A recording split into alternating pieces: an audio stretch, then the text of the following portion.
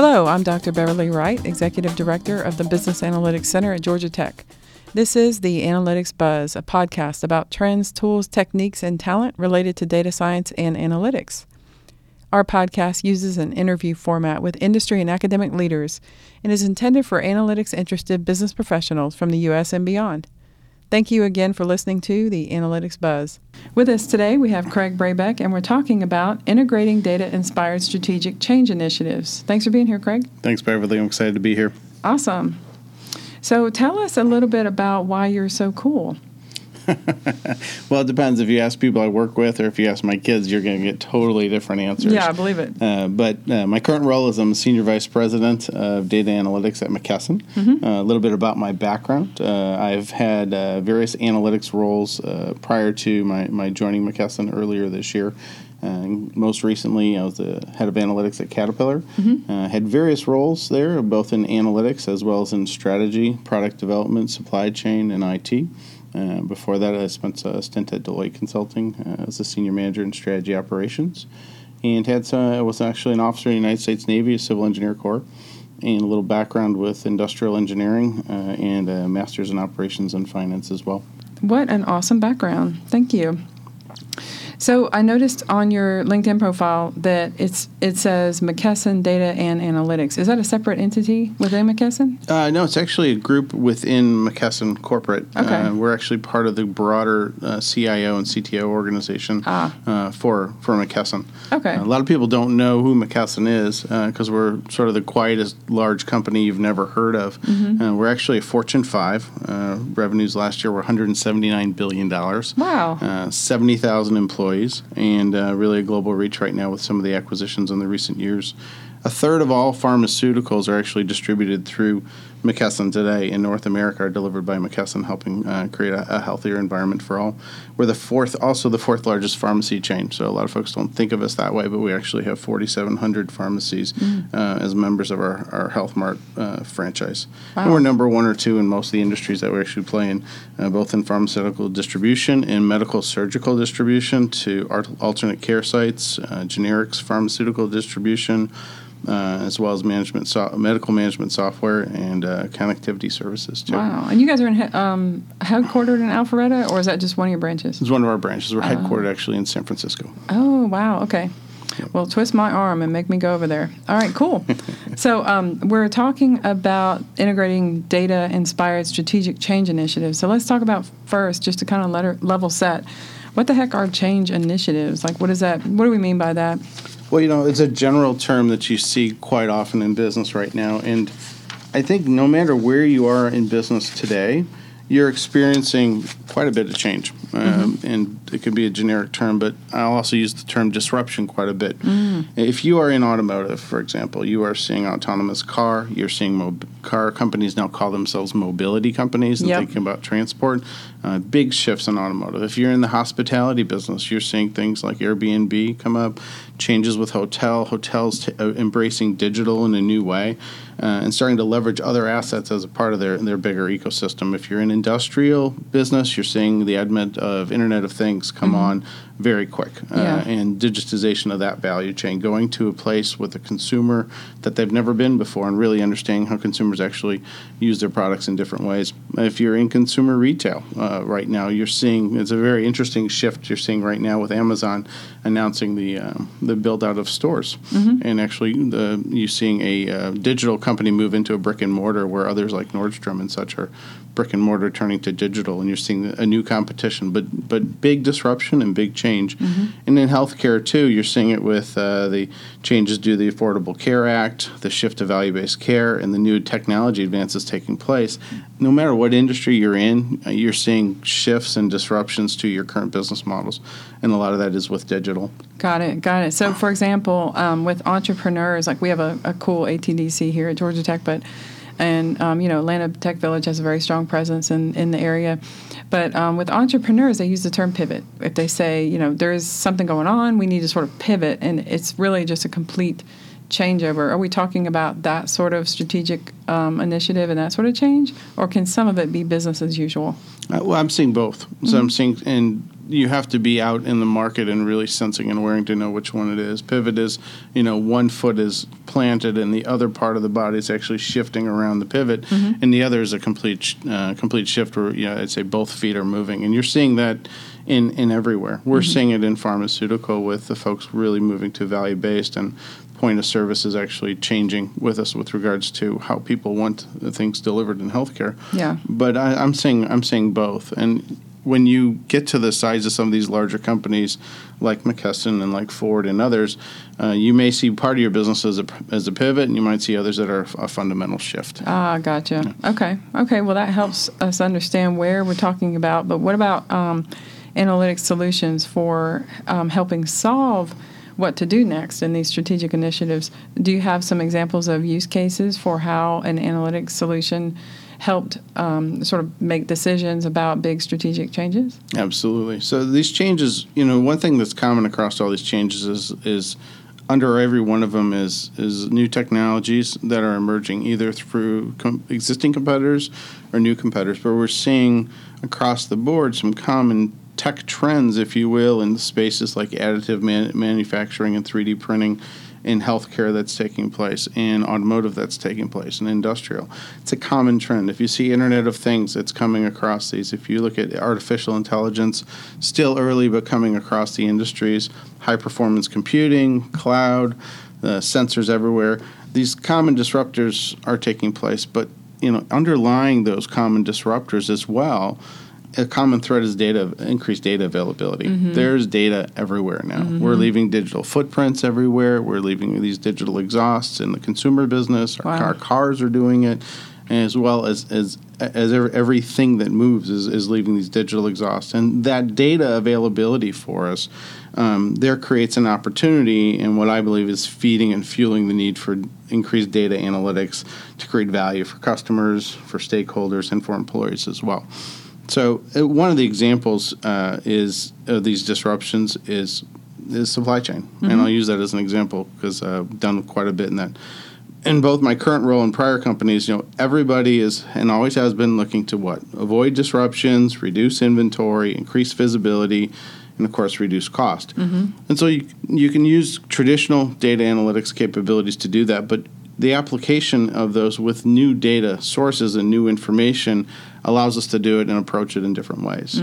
And so if you still address that, you can use the analytics to come forward for you and start to think through how do you integrate this with the business with these new tools, or if where possible, to approach similar problems in new ways and new lights with new capabilities. So one of the examples in supply chain is disruptions. A lot of organizations I'm seeing right now are creating nerve centers, if you will, that are giving them very active, persistent threats to their supply chain and disruptions, but also better real-time availability to that as well. So increased visibility to the tools and to the product movement or shipment, but also understanding of predicting things such as when will the materials actually arrive, when will the product arrive, when will the service arrive. And so we can use algorithms for data sciences to come in with new data sources and new data models to help even traditional business challenges that folks are having in the supply chain. Oh, okay. So it's allowing you to be a little more descriptive in the way of seeing what's going on right now, but also predictive and prescriptive to say what's going to happen next and what should I do about it then. Got it. Poor diagnostic always gets left out, doesn't it? It does, doesn't it? It does. So it sounds like you're saying that there's a lot of times new technology or some kind of, especially in pharmaceuticals, I would imagine that there could be a change in regulation and just boom, the whole industry could shift. But some kind of change in technology that makes a shift necessary or desirable. And then with a massive amounts of data that we have, we're able to leverage that to apply some sort of analytic solution to predict and kind of get ahead of not just letting it happen to us, because we can predict all day and see that it's coming, but to actually do something about it. Is that kind of the summary? Just technology instigates a change, data is much more available, and we're able to use analytics to know what's going to happen in advance, kind of crystal ball. Yeah, we're starting to I'd say we're getting better at it. AI is harder than most people think. They see the movies or take a look at the recent 60 Minutes and say, okay, it's right around the corner. It's a little bit farther on, because actually taking the data and using some deep learning predictive models is a little bit more involved. And what we're finding is how the data is actually structured, and what the intelligence is within the data itself actually takes a little bit longer than expected in terms to extract that out, and I'd say to codify it. Mm-hmm. Although there have been some pretty good advances here in the recent years with regards to AI that you're starting to see. They're starting to make recommendations on things and augment, I'd say, the human experience, or augment the professional in this field to allow them to use that information in a way they couldn't access. And the one example is cancer treatment and treatment recommendations. Right mm-hmm. now, there are papers coming out and so much research coming out on a daily basis that you couldn't read it all. You couldn't sit down and just go through every paper and intelligently infer it.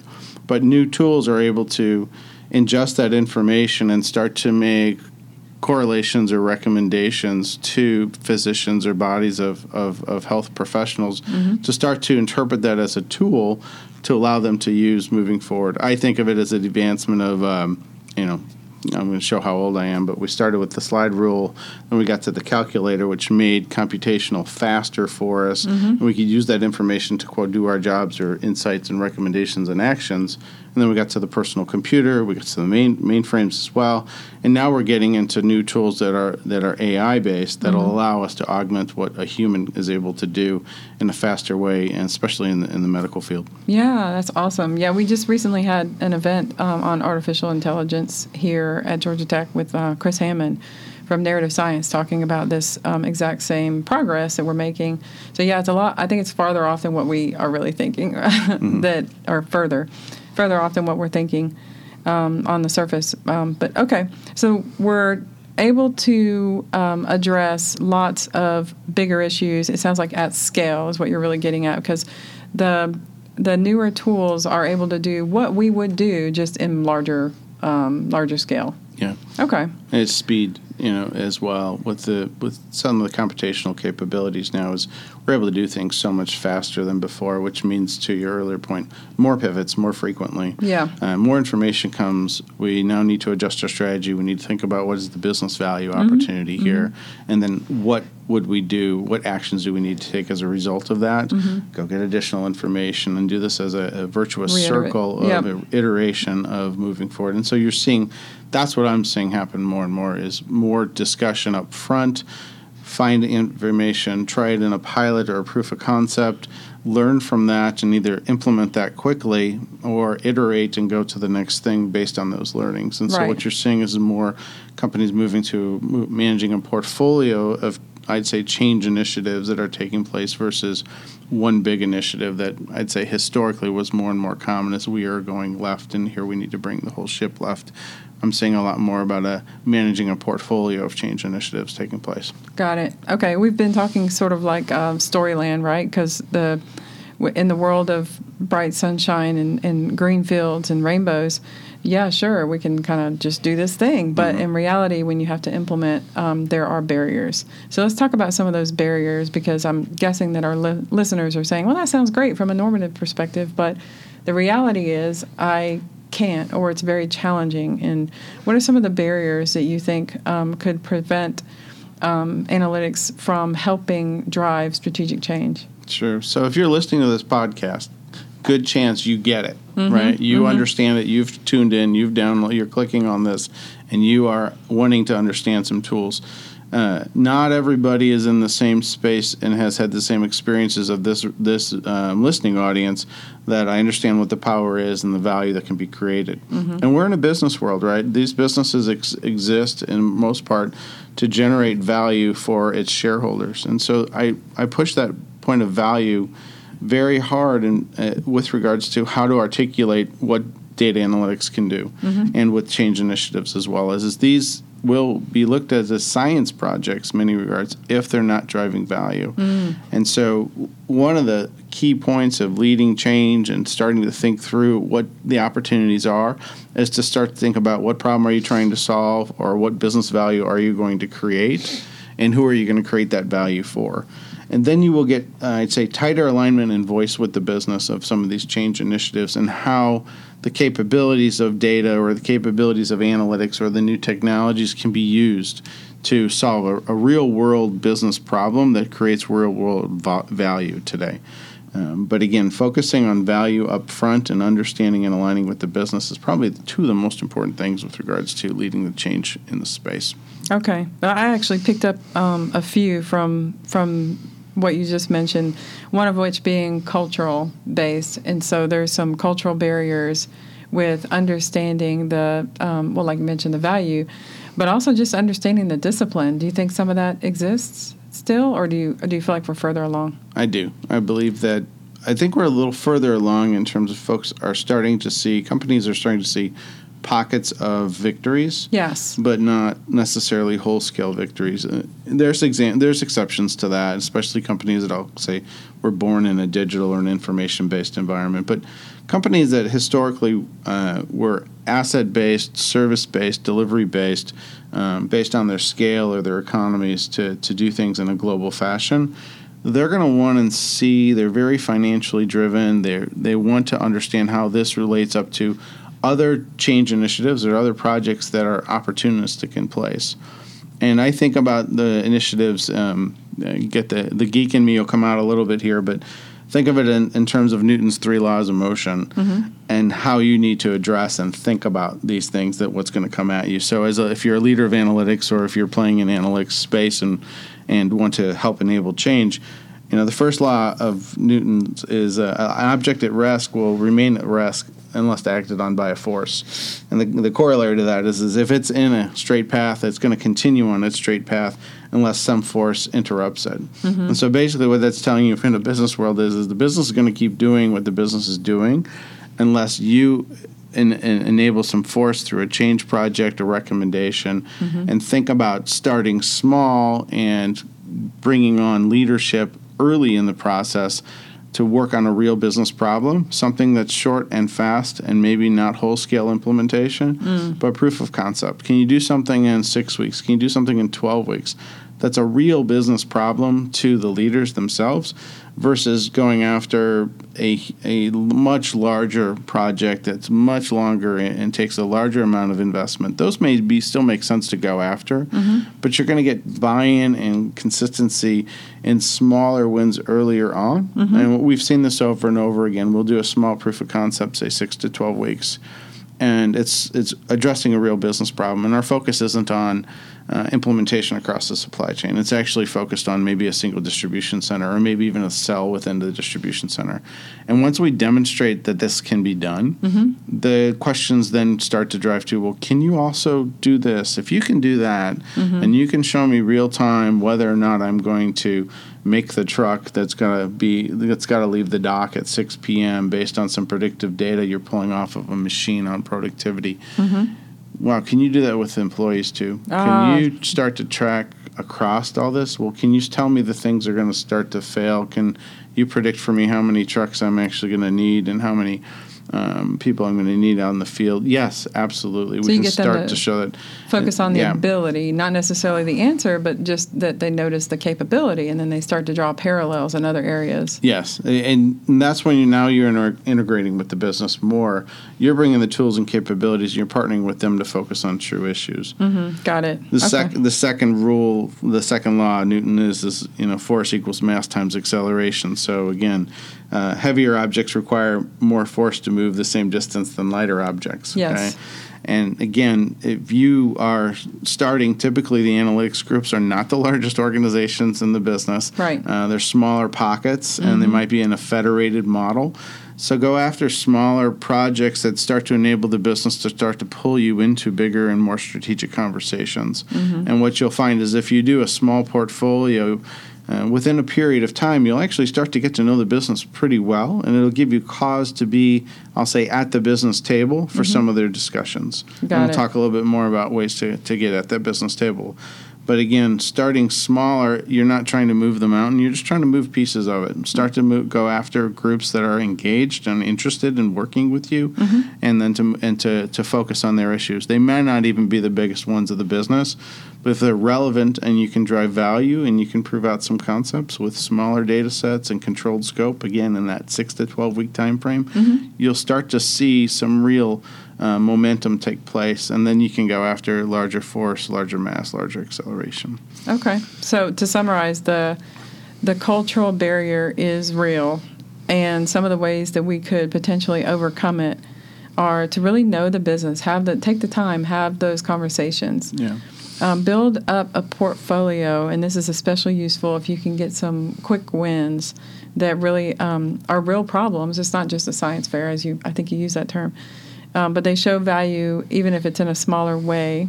And you didn't really say this directly, but I sort of read between the lines that you're encouraging us to bring on some internal sponsors, like some champions, somebody that's at a relatively high level within the organization who believes in data science, period, just as a discipline. And if you can build a network of champions, know the business, build a portfolio, get some small wins, then you can really start to reduce that cultural barrier. Does that summarize? Yes, and it addresses, because those that are the scientists out there saying Craig forgot one more law of Newton. Got it. And is right, and the lead, this is perfectly exactly what it is for every action, there's an equal and opposite reaction. So there's going to be change resistance. Whatever you try to implement, even if it wasn't analytics, just a Six Sigma project or a new system, there's always resistance issues, and there's very good tools out there today in change management to help address those issues and those barriers. And those can be applied to data analytics projects very, very easily in very, very straightforward manner. And so thinking through the change management component of this is very important for data analytics. I see a lot of people have been pulled into it for the enamoration of the toys and enjoying the purity of the statisticals and the science. And so as a data analytics organization and group, we have a tendency to be a little more observational. We like to look at the data. We like to look at the information. We like to sort of sit back and think about it.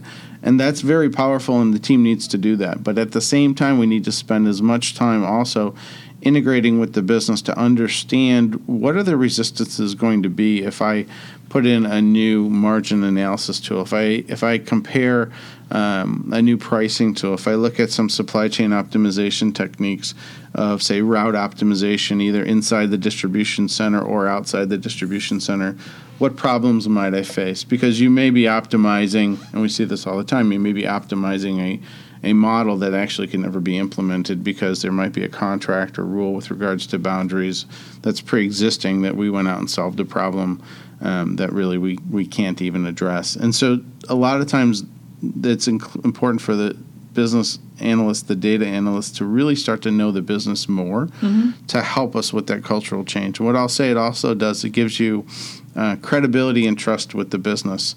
If you understand their business very, very well, sit with them, spend time with them, go visit with them.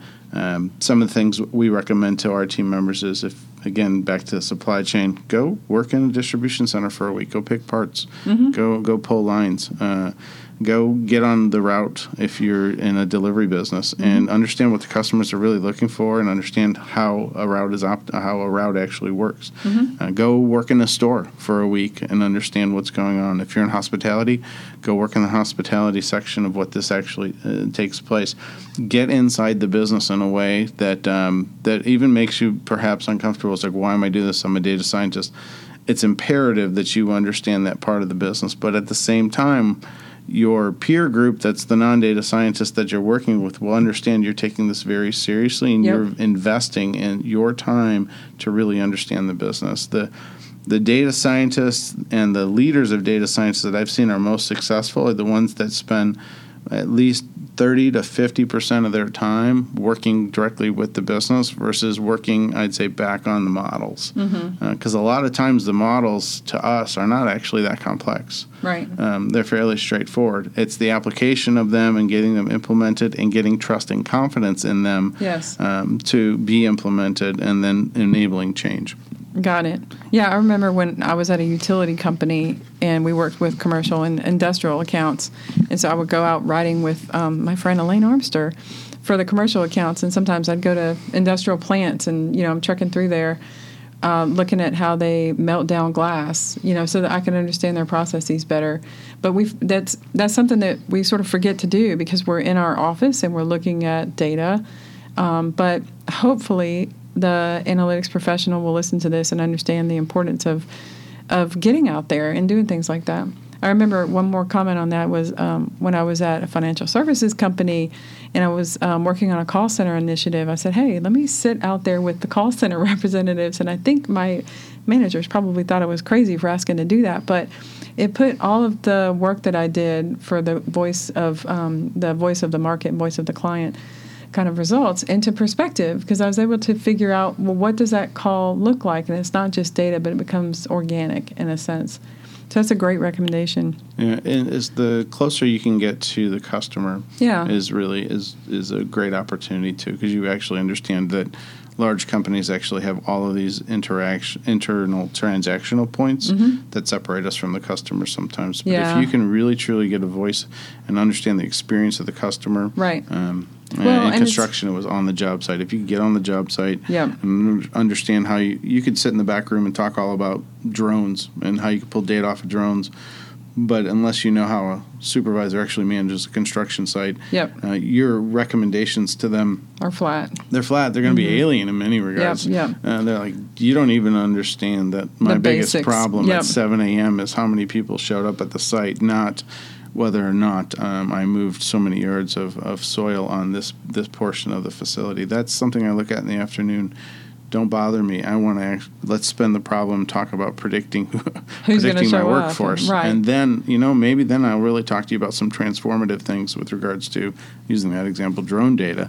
But right now, help me with this immediate problem. Well, and there's the learning part, but to your point, the secondary benefit, which might even be more important than the first one, is that the business sees that you're taking the time to do it. Absolutely. And so there's some credibility that automatically comes in with that. Because you will always have a trust barrier until you break through that. The business doesn't understand the math or Hadoop, Hive, Pick, Spark, HANA, Impala. Give them another name they don't understand, and it's our responsibility. They shouldn't need to know that or understand that. That's our job. Right, but it does require some trust. Yeah, and once we have trust, then we get out of a tools conversation as well. We get into a business problem conversation, and then you truly have a seat at the business table. You can really enable change and do, as we talked earlier, multiple pivots and shifts concurrently with the business.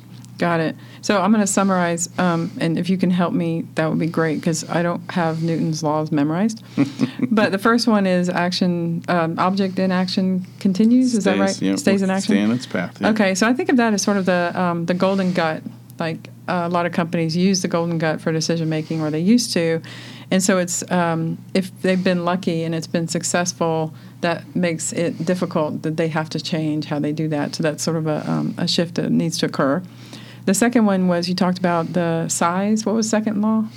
Second law was forces mass times acceleration. So Bigger. You got to apply larger forces to larger bodies to get larger movement. So my comment on that one was make your analytics small but mighty.